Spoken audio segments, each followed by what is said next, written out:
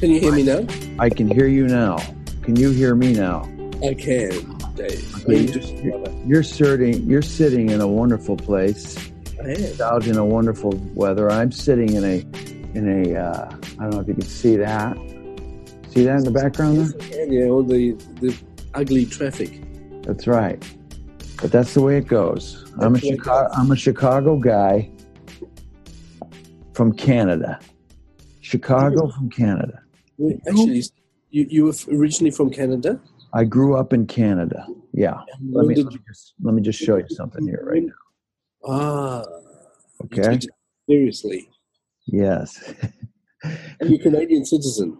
No, I missed being born a Canadian citizen by 2 months. My parents moved from Owen Sound, Ontario to Chicago. My mom was from Chicago 2 months before I was born. And then moved back to Canada 6 years later. I always tell people I may not have been born in Canada, but I'm pretty sure I was conceived in Canada. Or otherwise you were immaculately conceived.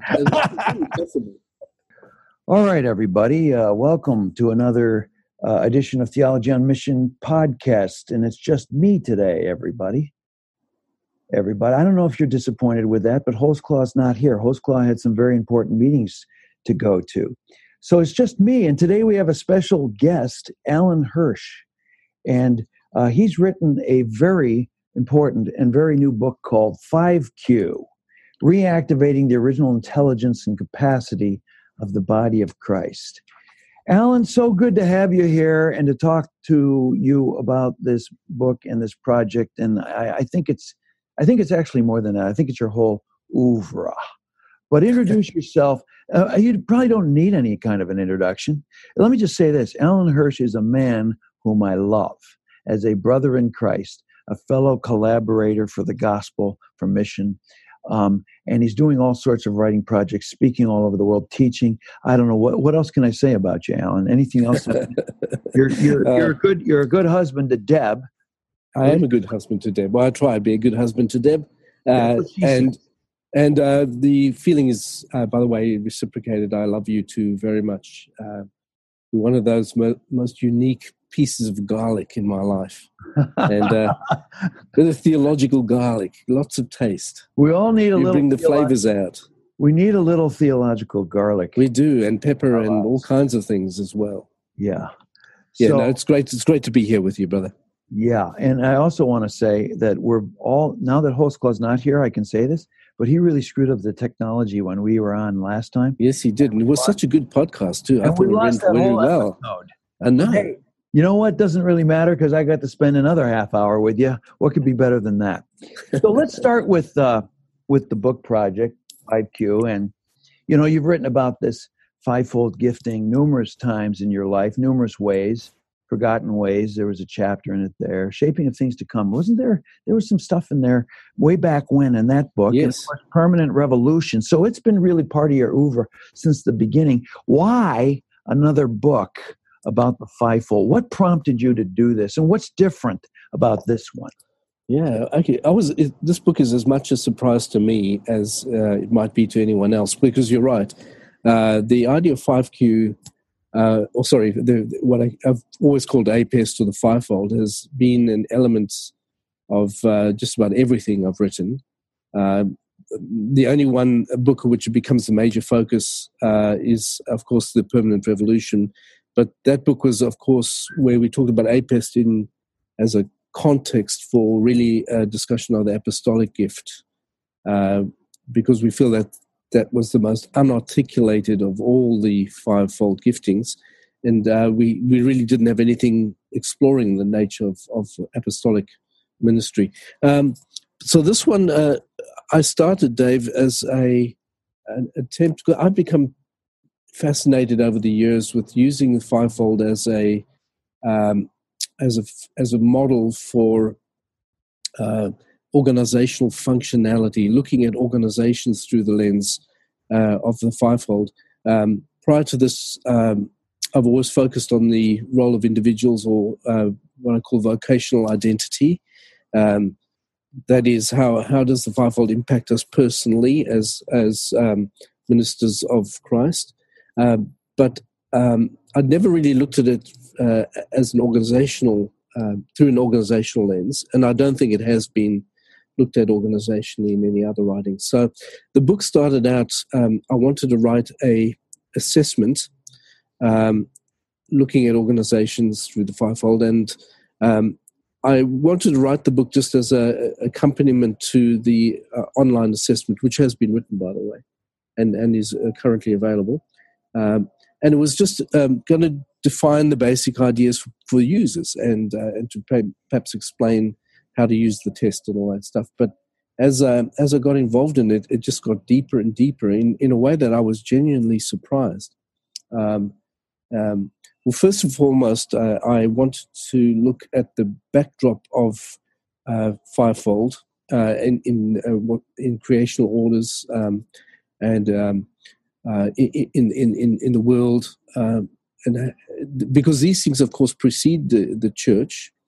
The very language of APEST, apostle, prophet, evangelist, shepherd, teacher, is established within the common vocabulary, and therefore the functions were prior to the church.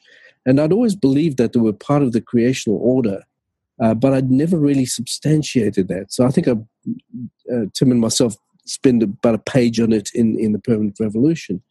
It's not dismissing it, but I never really looked at that, Dave. And so what I wanted to do is to look deeply into the to where these things come from. Now, archetypes, of course, are patterns. They are recurring patterns and ideas that form the backdrop of most human history, of culture. They are recurring ideas in history, culture, heroic forms. So all our heroes are embodiments of value. So I want to look at our heroes and how do they exemplify these five functions. And then and it just got deeper and deeper in that score. And then from there it went into looking at where do these things come from. And we realized actually they come from the hand of God. They come from they actually reflect something of the Creator's person and his purposes in the world. So I then proceeded to kind of build out something of a theology of APEST. And so it just got a whole lot deeper, because once you ground it in the doctrine of God, it gives a huge theological resonance to the concept. Let me stop at this point because I'm just rambling. Yes. But okay. So it's just got deeper and deeper, and so the book really developed from there. So you're really in this book taking what was something about the personal identity and ministry aspects of a person's life and how that fits within the fivefold. You now went a whole new level here. Now APEST is part of creational order. It's almost, there's a cosmology. Can I say it's cosmology? Yes. There's a cosmology to this. Yes. It's built into the very structure of the universe, you're saying.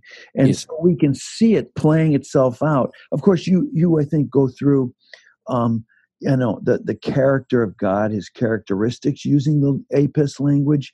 You go through a lot of the founding stories, the Genesis account of creation. You're fleshing this out across all these fields of. It's quite an ambitious project.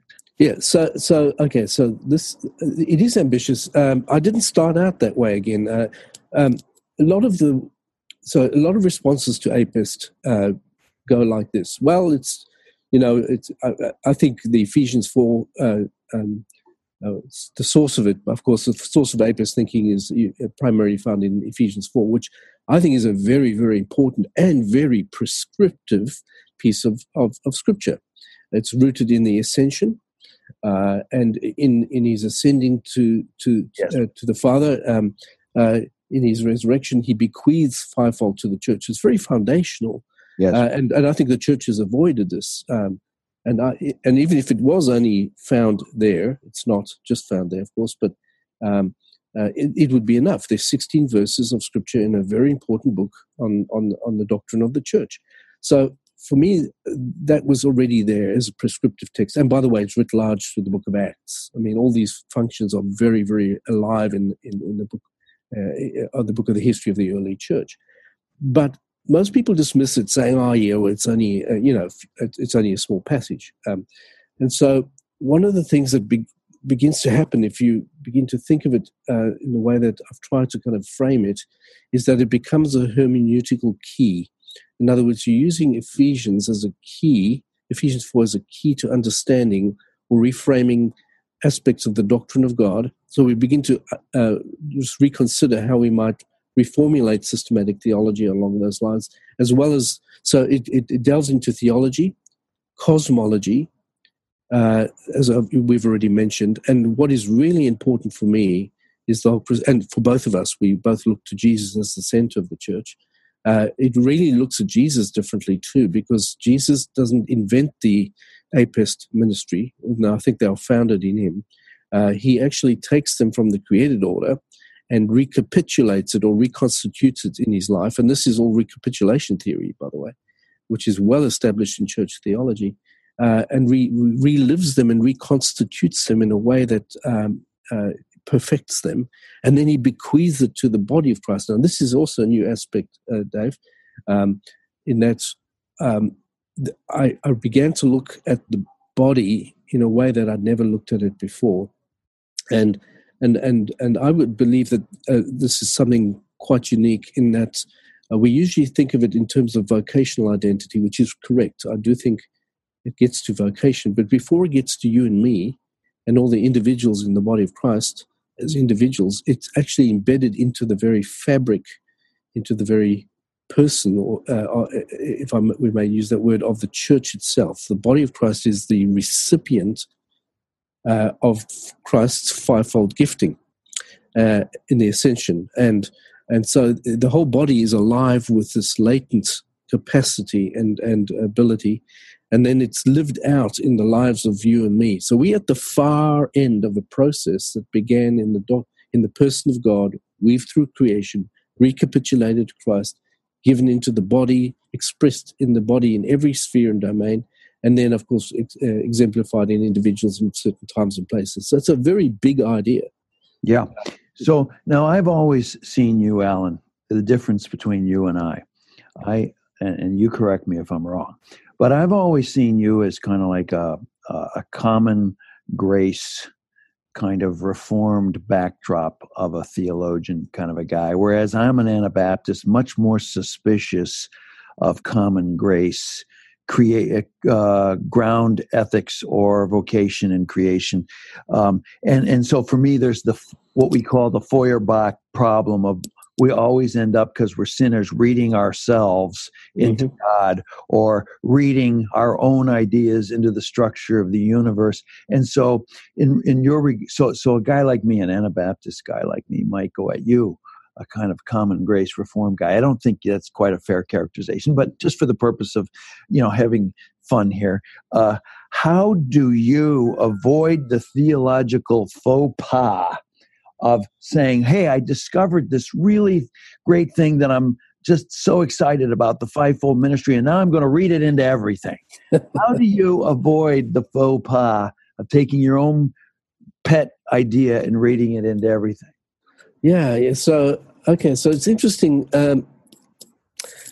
While I was trained Reformed, actually, I can hardly find much in myself that is distinctly Reformed anymore. I feel like I don't belong in any particular school. There's a lot of Anabaptist in me too. I have a great respect for the Anabaptist tradition, but in fact, I find myself, if anything, becoming more Wesleyan as I get older, and also quite influenced more recently in Catholic thinking. Yes, I know. We'll get to that. We will get to that in a minute. So actually, it's actually partly, David, through von Balthasar has helped me in this, because it is, because the Catholic understanding of the body of Christ, I mean, they go, I think, too far in becoming the mystical body and all that. They don't have to put that word in front of it. It doesn't have to get that kind of resonance. But here's the thing, is they take the actual nature of the church itself very, very seriously. And I think that what this book picks up, which, by the way, is dedicated to Balthasar, is I'm deeply respectful for him for helping me see what he calls the form of Christ in the world. Yes. That is the pattern of Christ, and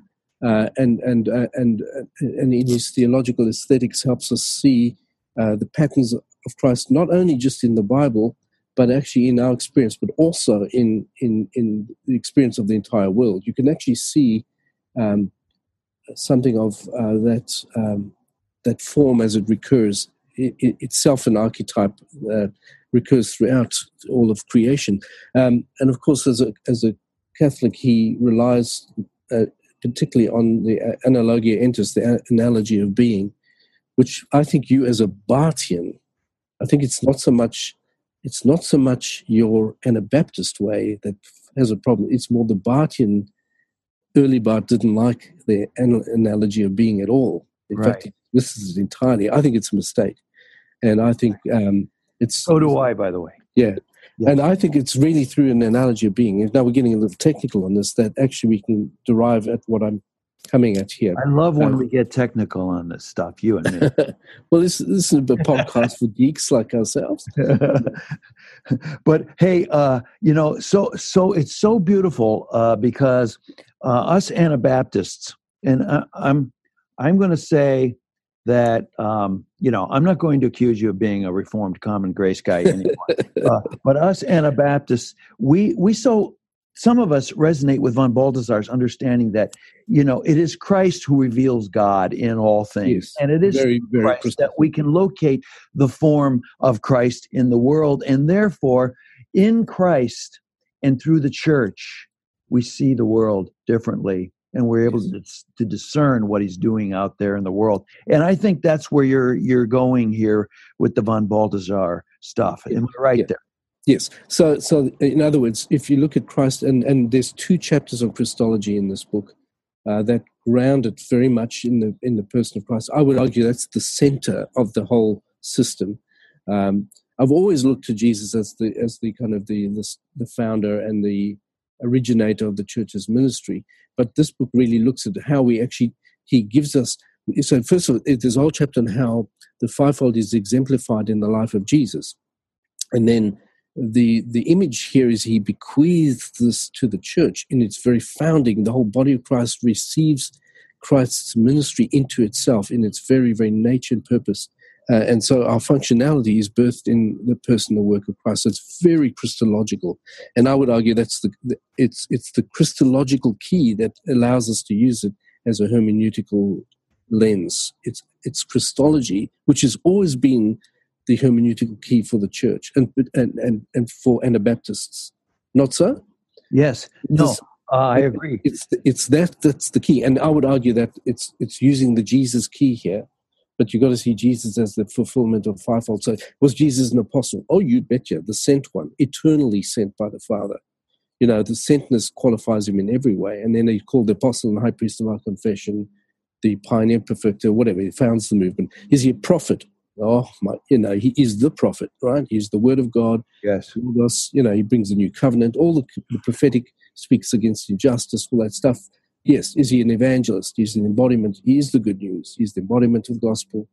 He came to seek and save the lost. It's as close to a purpose statement in the ministry of Christ that you can get. Is he a shepherd? He is the good shepherd, and he always was. He's the one who creates the family of God, defends it, and with his life. Is he a teacher?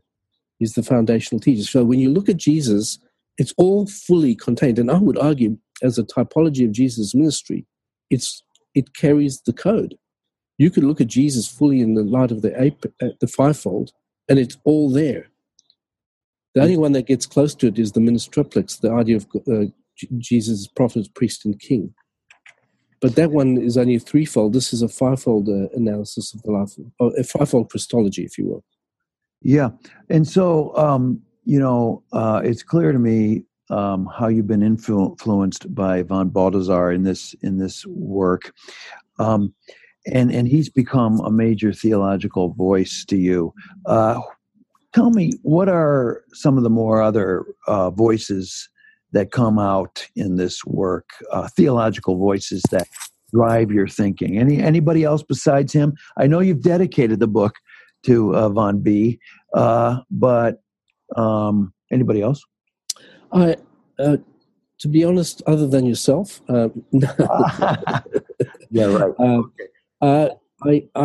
I really the whole thing of fivefold. I find that whole discussion in terms of our theologians is almost missing entirely from our discourse.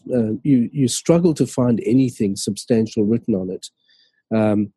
As Christ the Apostle, we tend to use missional language for that. And as you and I are both part of that movement, the word in the scriptures is apostello. The Latin word is missio. So I've been trying to switch over to the more biblical language on that for a while, but that's forbidden language in most of the church's discourse. So it's very, very hard to find anyone who uses the language in the way the Bible itself uses that language. So that was hard to find. Prophetic, of course, Abraham Heschel, played a very important role in helping me understand the very nature of the prophetic person and personality, perhaps. And then prophetic imagination, Walter Brueggemann, of course, was very useful there. But no one dominant. And von Balthasar is in the background of it, not so much in the fore, because he doesn't really talk much about the fivefold. He does mention it a few places, as far as I was able to determine. Well, that's very interesting. Okay, so when it comes to you and me, some people say, and I think they're right, that I make the presence of God, the omnipresence, and then the manifest presence of God central to the formation of the church in mission. And therefore, the practice of the table becomes this really important shaping of a people to know, discern his presence, to therefore participate, respond in the world. Okay, I would say you make the fivefold ministry central. You make it the founding point, the central point, not only of who I am and vocationally participant in God's mission, but who the church is and how the church finds itself and participates in the world. Do you think, okay, so I obviously think that the presence of God as the way God works in the world, I think that can carry the weight of a whole theology. Do you think, it seems like I got to ask you, do you really think the fivefold gifting, and I think this is what your book is all about, do you think the fivefold gifting can carry that much weight? It really drives a whole theology. I think you ask at the end, hey, Trinitarian theologians, you need to ground your understanding of the Trinity in the fivefold gifting. Do you do that? I mean, can it carry this kind of weight? Actually, so apart from the Trinity, so let's leave that aside right now. But in terms of does it carry the weight of presence, actually, I think it does. What it does is it gives Marcus Barth, no less than Marcus Barth. I love Marcus Barth. Excellent commentary on Ephesians, the one that really does willingly and embrace the fivefold, the one that clearly does. He actually calls apest the modes of Christ's royal presence in his church. Now, that's a clue. I love that, by the way. That's a chapter in my book, too. I love it. I'm with you 1,000%. Now, and here it is in the very, and I think he's absolutely right. And by the way, he's not alone in that. In fact, I quote Bonhoeffer and others like that who say that, in a sense, the church is the form of Christ in the world. We are the embodiment of Christ in the world. If Christ was fivefold, if all his ministry is contained in the fivefold, and he's actively present in the church through the fivefold, actually it affirms that presence is important and vital to the church, but it gives some character or personality to that presence. It gives shape to the presence. It's the modes of his activity. And actually that forms the basis, David, of the actual the idea of these fivefold being the marks of the church. That's distinctive of this book too, is that I would argue now, based on this notion that the fivefold is the way that Jesus is being active in his community, then you can actually measure that sucker. You can actually put some sort of metric to it, which sounds like heresy, but it's true. You can say that certain things that we do or the church does or doesn't do is apostolic. We can say that, church planting, for instance, would be classically apostolic functionality. The prophetic functions are that which calls us to faithfulness and loyalty and to covenant obligation. We can actually say that certain things the church does are actually prophetic. We can say that certain things are evangelistic or pastoral or didactic. And therefore, once you can say that, you can actually observe a way in which the church is actually being faithful to its own intended purposes or the marks of the church. So actually this is really where the book was aiming at in the first place, because I now believe that this you can actually get to see to what degree does a church take Jesus' active presence very seriously. You can actually put a metric on it, which is as weird as it gets, I think is actually at the core of the book. Yes. And so, this is just this book is a marvelous exploration theologically of territory. Well, I don't think you've covered it heretofore. And no, I haven't. It's been a very deep theological journey. Are you worried? Sometimes I get worried that my writing is too theological and it's too conceptual and it's not going to land. Do you think this book can land? I mean, there's a lot of people listening to this right now who are saying, I'm so excited to delve deeper into the theological trajectories that have formed Alan Hirsch and his vision for the church. And now I'm willing to dig in. But there's a lot of people who might be going, oh my goodness, this is very thick, heavy stuff, conceptual. Yes. How is this going to help me in terms of leading my church? Did you have a comment on that? Yes, it's a good comment. Just a bit of background for me on this, David. I've turned 58. The first time I actually feel old. You don't look a day over 42. Curious, man. It is clearly hilarious. But all this gray hairs, you can see. Gray hair is good on you. Yeah. So, but it's interesting. So I'm in legacy mode, and one of the things that God challenged me on, in a legacy mode, is that I have to now bequeath. I feel that my primary identity vocationally is a custodian of things that don't belong to me. I think they belong to the church. Yes, I've become a custodian for these things, and I have to pass them on. And I've always felt that way about myself. I feel like I'm a steward of things that have been given to me to pass on, which actually already belong to the church. Forgotten Ways is a classic example of that. Now, the thing is that I do believe that in this book, this is my most distinctly theological of books. In other words, the first half really grounds, and it goes deeper into theology than I've ever done in any of the other books. So it's very, very resonant with Scripture and of ideas within the kind of history of the church. And so I want to articulate these ideas within the love language, which is theology of the church. Theology is our love language. It's what gives us resonance. It authorizes what we do. And so I want to feel the biblical resonance. I want the reader to feel it. And so I've tried very hard in the beginning to kind of ground it in good theology.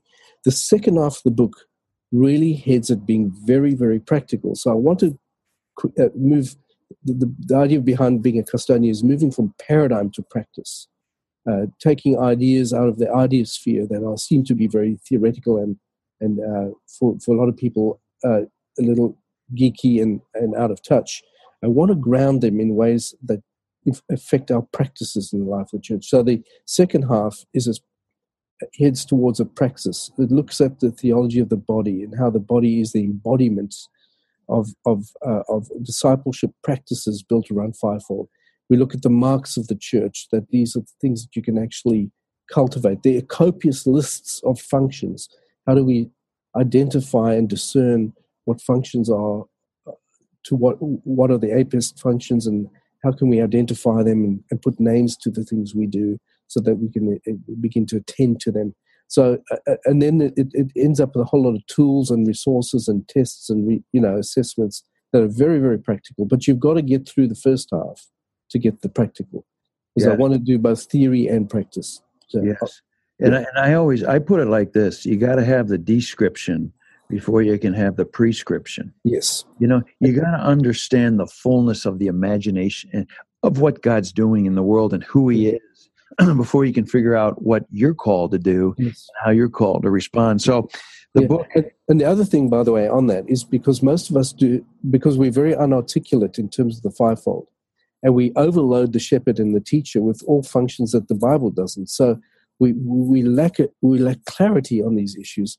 And if you don't have clarity in terms of these things, then we bring guesswork to it, or pure pragmatism to these things. And the word apostolic is being used now, but sometimes it's not used in the way the Bible uses it.